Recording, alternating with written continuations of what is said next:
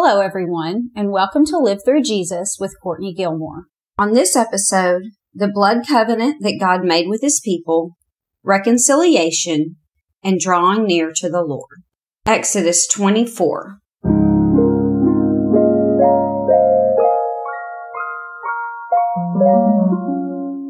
Now, just as a quick side note, I'll be reading all the scripture references for you, so you're free to just sit back, listen, and absorb, or you can grab your Bible and read along. Most of the time, I'll be reading from the New King James Version, but if I switch, I'll let you know. At the beginning of each episode, I'll introduce the title, so if you want the entire study in writing, you can go to livethroughjesus.com and buy it for under $5. Each one will cover 2 to 3 months worth of episodes, and once you buy, then it'll be immediately available for download. In addition to a little extra studying, it also allows you the benefit of some charts and keyword definitions, but it isn't necessary. Okay, so let's get started.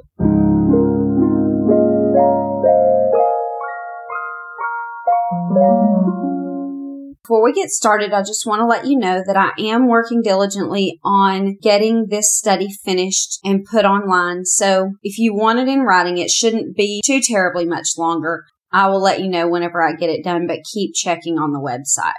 Now, last week we talked about how God is with His people. He told Moses that He was going to send them into the promised land, but they would not go alone. He would be sending His angel with them. And if you happen to miss that episode, you might want to go back and listen to it because we talked about the unknown of our futures and how it is difficult to enter the unknown places when we don't have any idea what to expect. But God does know what to expect. It's not unknown to Him.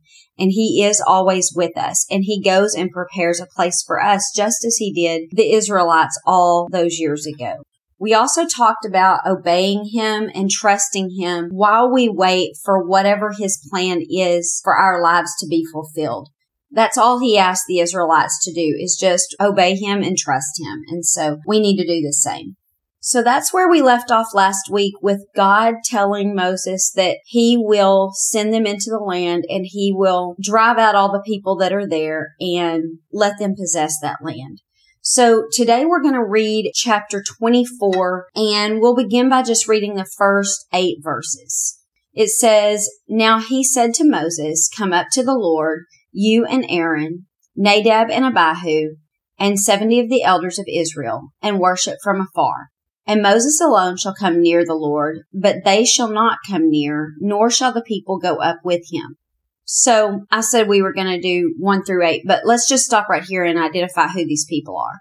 God says, "I've been talking to just you, Moses, but I want you to go back down and I want you to get Aaron and then his 2, we assume oldest sons because he has 4 sons. It just names 2 of them, Nadab and Abihu, and then the 70 elders of Israel. And we're assuming that these are the judges that Moses appointed whenever his father-in-law Jethro said, "Hey, you can't take care of all of this yourself. You need to appoint some helpers." We're assuming that these are the men that he's talking about there, the ones that he elected to help him judge the people. So God said, "You go down and get Aaron, his 2 oldest sons, and those 70 elders, and bring them up with you." He says, "Only you are going to come really near me, but they're going to get to come closer to me than the people are." The people cannot even step foot on this mountain, remember. But God's going to allow these 74 people, including Moses, to set foot on the mountain. And then Moses is going to be able to go up even further and be more in the presence of God than the rest of them. Okay, so let's go ahead and continue reading, beginning in verse 3. "So Moses came and told the people all the words of the Lord and all the judgments, and all the people answered with one voice and said, 'All the words which the Lord has said, we will do.' And Moses wrote all the words of the Lord, and he rose early in the morning and built an altar at the foot of the mountain, and 12 pillars according to the 12 tribes of Israel. Then he sent young men of the children of Israel who offered burnt offerings and peace offerings of oxen to the Lord. And Moses took half the blood and put it in basins, and half the blood he sprinkled on the altar. Then he took the book of the covenant and read it in the hearing of the people. And they said, 'All that the Lord has said we will do, and be obedient.' And Moses took the blood, sprinkled it on the people, and said, "This is the blood of the covenant which the Lord has made with you according to all these words." Okay, so this is a very strange ceremony to us, but what happened is Moses went down and told the people everything that God had been telling him the entire time. So if you'll remember, we skipped all of the words that God was telling Moses on the mountain because we're going to go back and study the laws in a separate study. I want to stay with the narrative right now, and then we'll get on the laws later. But these are the laws that God gave Moses beginning at the end of chapter 20, all the way through chapter 23. It was the 10 Commandments that he had already spoken to the people, plus civil laws and then things that had to do with worship. And then he ended by telling Moses, I'm going to send you into the promised land and I'm going to send an angel with you and ahead of you to prepare the way. And so Moses went down and told the people all of the things that God said. And when he told the people, they said, "We agree to that. We will do those things." And so Moses wrote all of the things down, all the 10 Commandments and all the laws and instructions that God had given him so far. And then he got up the next morning and he built an altar. Then he built 12 pillars around the altar, and that was representing the 12 tribes of Israel, showing that the entire nation was entering this covenant relationship with God. Every single tribe was represented, and they surrounded that altar. And so this covenant ceremony that they're about to enter into, it's showing that every single person in Israel is agreeing to that, because each person is represented by one of the pillars. And then it says he sent young men of the children of Israel to offer the sacrifices. Now later, God will dedicate the service of the temple to the priests that are in the tribe of Levi. But right now, they don't have that. That hasn't happened yet. And so we assume that these young men are probably the firstborn sons that had been dedicated to God, because the ones that are dedicated to the service of God are the ones that do the offerings later on, which are the priests. And so if you'll remember, whenever the firstborn sons of Egypt were killed, I did not kill your firstborn sons. You were able to sacrifice a lamb instead. But since I did not take your firstborn sons, I want you to freely give them to me as a living sacrifice, something that is given to me as a service to me. And so those are probably the young men that he's talking about that are offering these sacrifices. Now, we're going to get into how the sacrifices were done and all of that again in a later study. But just briefly, I want to tell you that the burnt offerings, it says they offered burnt offerings and peace offerings. Burnt offerings were to be completely burned up on the altar. They completely turned ash. And then the peace offerings were animals that were cooked so that they could eat them. And so that's what they did here. They burned up some of the animals and then they cooked the rest of them so that they could have a meal with the Lord. And then it says Moses took half of the blood from these animals and he poured it on the altar. And then he takes the book of the covenant, which is the book that he had written all of the laws and the instructions of the Lord in, and he read it to the people. And after he read this to the people, then they said, "Yes, we will do this. We will be obedient to these words." So they're not just sacrificing these animals for food and worship. They're having an entire ceremony as they enter into this covenant with the Lord. And so this would be similar to what would happen in a marriage. Two people get together like it was at the first, whenever Moses came down and he said, "These are all the words that God spoke to me." And the people said, "Yes, I'll do them." And he says, "Okay, I'm going to write them in a book, and then I'm going to make you pledge to the things that are written down that everybody can see." And so that's kind of the same thing that we do in a marriage. We say, "Yes, I want to pledge my life to this person, to stay with them and love them and cherish them," and all of those things. We say that, but then we make it binding. We do a public ceremony where we have all those things spoken out loud and we agree to those things. And then we sign the certificate saying that we have agreed to certain terms and we profess those things publicly to each other. And so that's what they're doing here. Moses says, will you agree to this? And they said yes. And he said, okay, I'm going to go write it down. And then we're going to have a ceremony where you publicly profess that you will obey these things that I've written. And so they sacrifice these animals. He reads this.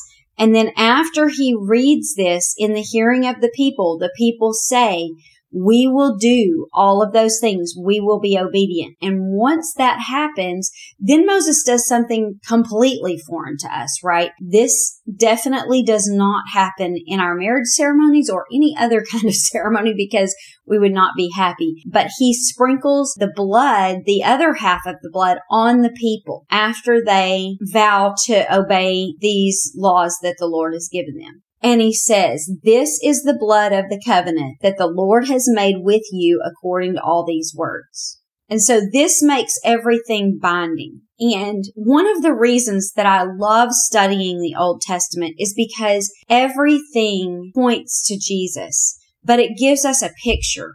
If we would have just been sent Jesus in the beginning, we would not have had a complete picture of what God was doing through him. And so he demonstrates all of those things in the Old Testament for us so that when Jesus comes, everything makes more sense. And so this is a picture of what eventually happens with us because we do not make animal sacrifices today because Jesus came to be our sacrifice for every single person once for all. But the process is the same. And so when we hear the word of God and we vow to make him the Lord of our lives, that's what they did. They vowed to make him the Lord of their lives because they said, we will obey what he says, which means we will do what the boss says. We will do what the Lord of our life, the one in charge of our life, tells us to do. And so they are making a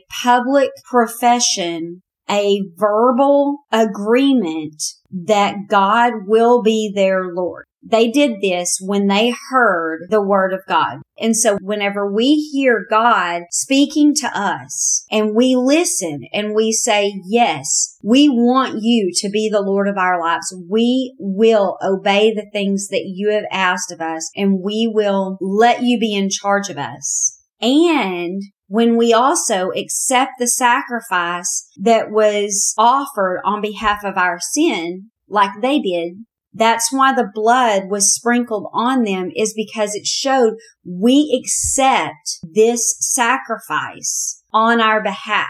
And now we're covered in its blood. And that's what happens with Jesus. Whenever we accept the sacrifice that he has made on our behalf, then we are covered in his blood.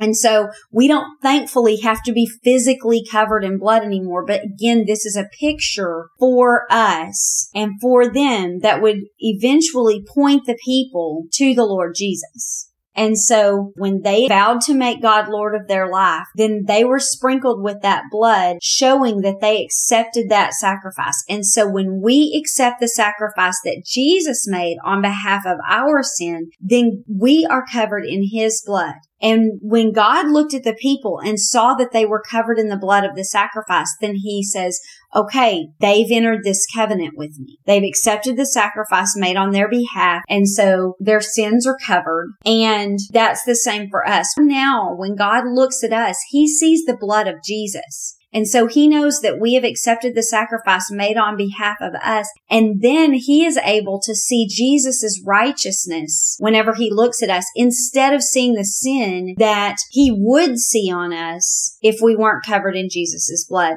And that sin completely separates us from him. And so that makes us reconciled to him and brings peace between us and God. And that allows us to enter into a relationship with him. And so these people did the exact same thing here that we do to be reconciled to God today. They heard the words and they said, yes, we will do those things, vowing to make God the Lord of their life. And the blood of those sacrifices covered them at the speaking of, yes, I will make you the Lord of my life. Then that showed that they accepted those sacrifices made on their behalf, and they were covered in that blood and reconciled to God.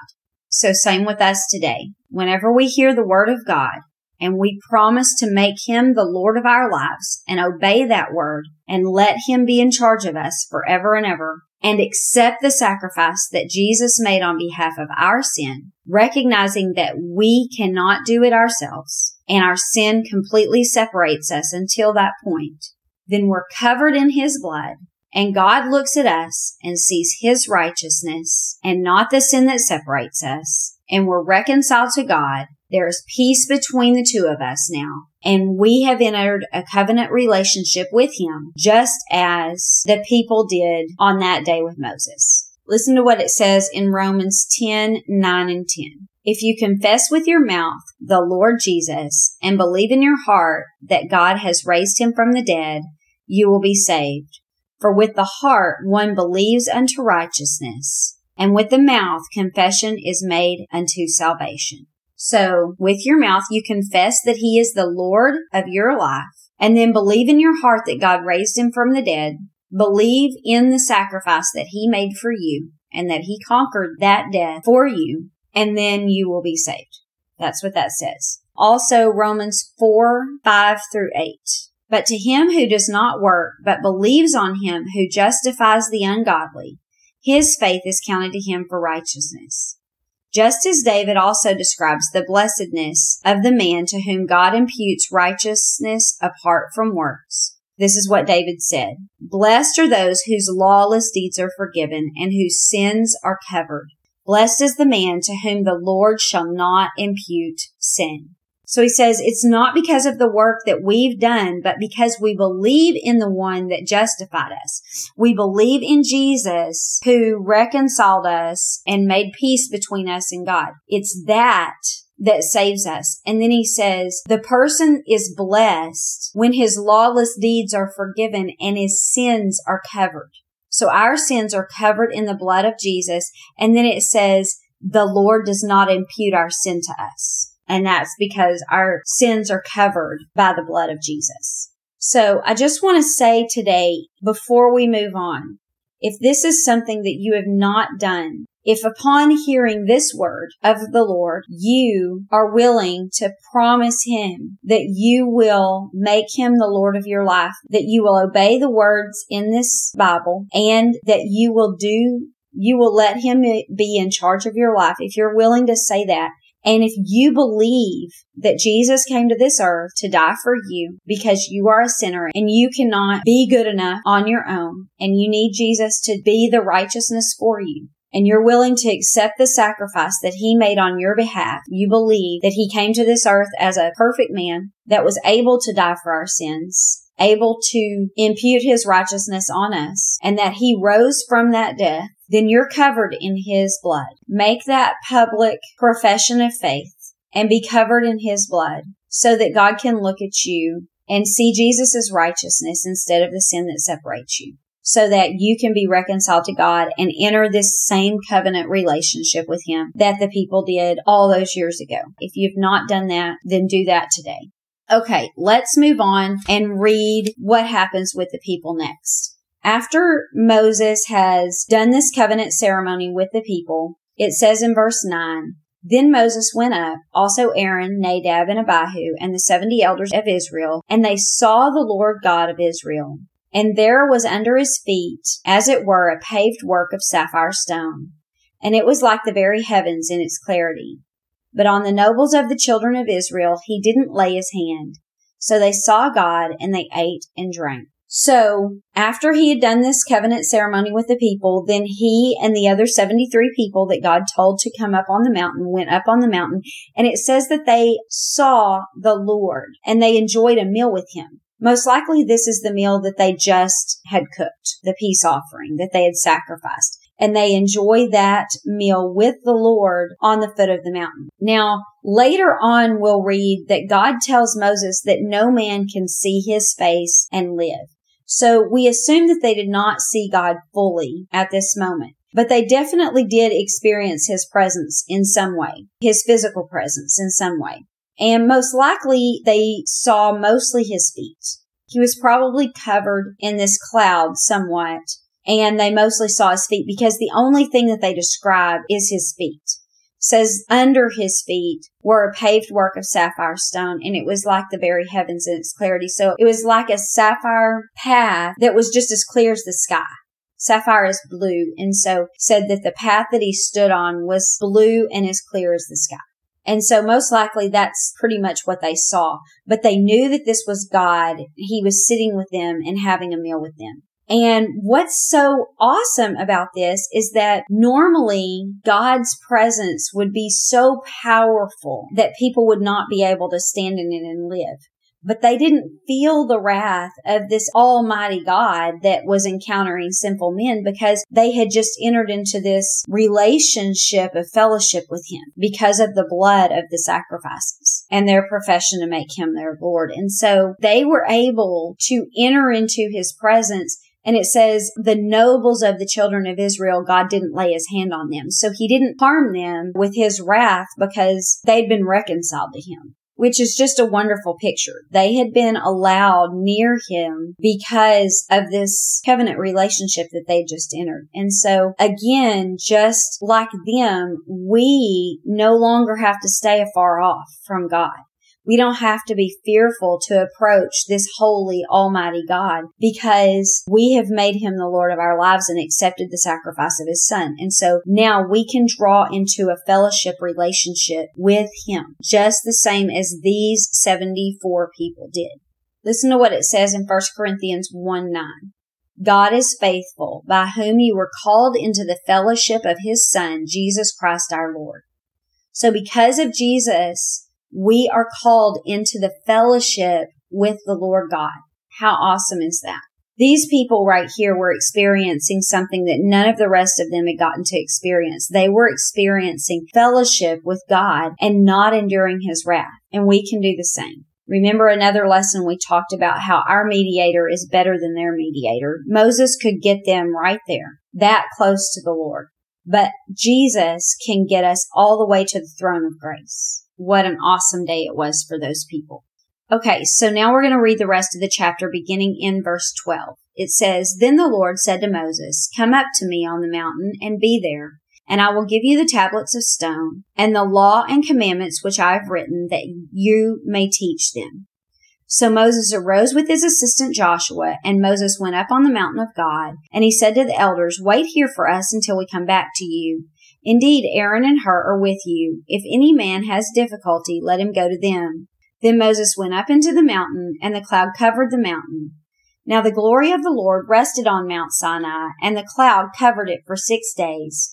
And then on the 7th day he called Moses out of the midst into the cloud. The sight of the glory of the Lord was like a consuming fire on the top of the mountain in the eyes of the children of Israel. So Moses went up into the midst of the cloud and went into the mountain, and he was on the mountain for 40 days and 40 nights. So after the 74 of them had enjoyed the meal with the Lord, Moses sent Aaron and Nadab and Abihu and the 70 elders, which apparently also included Hur, sent them down the mountain and said, You guys go back down the mountain, me and Joshua, which is his assistant for now and later becomes the leader of Israel after Moses dies. He says, all of you except for me and Joshua, I want y'all to go back down the mountain and stay with the people. And if anybody needs anything, they can go to Aaron or Hur. And me and Joshua, we're going to go up on top of this mountain and speak with the Lord. And so then it says that the glory cloud rested on the mountain for 6 days, and Moses and Joshua stayed outside of it. And it wasn't until the 7th day that God called to Moses and told him to come to him. And the seventh day is the day that represents completeness because that's the last day of the week. God worked on 6 days and on the seventh day he rested and that completed the week. And so day 7 is considered the complete holy day of the Lord. And on that day, he called Moses to come into his presence. That's the Lord's day. And it doesn't say whether Joshua entered this cloud with him or not, but most likely Joshua was just outside the cloud and Moses is the only one that entered it. But we're not sure exactly about that. We know that Joshua went at least part of the way, if not all of the way, with Moses. And it says to the people, the glory cloud looked like a consuming fire on top of the mountain. And God's glory is often described like this: consuming, bright, awesome light. Remember that the first time that God appeared to Moses was in the burning bush, but the bush didn't burn up. It said there was a bush and it appeared to be on fire, but it wasn't being consumed. And so that burning bush was on top of Mount Sinai at this exact same place. So that's how God had appeared to Moses in the beginning, is a consuming fire within that bush. And now that is exactly what the people are seeing also. And so it says that Moses and Joshua stayed on top of the mountain for 40 days and 40 nights while Aaron and Hur were leading the people. And while he's on top of this mountain, he is going to receive the 10 commandments that are written on the stone by the finger of God, and then further instructions about the temple and worship. And we again are going to skip over these instructions for the tabernacle and the worship and all of that because we're going to go over those in a separate study.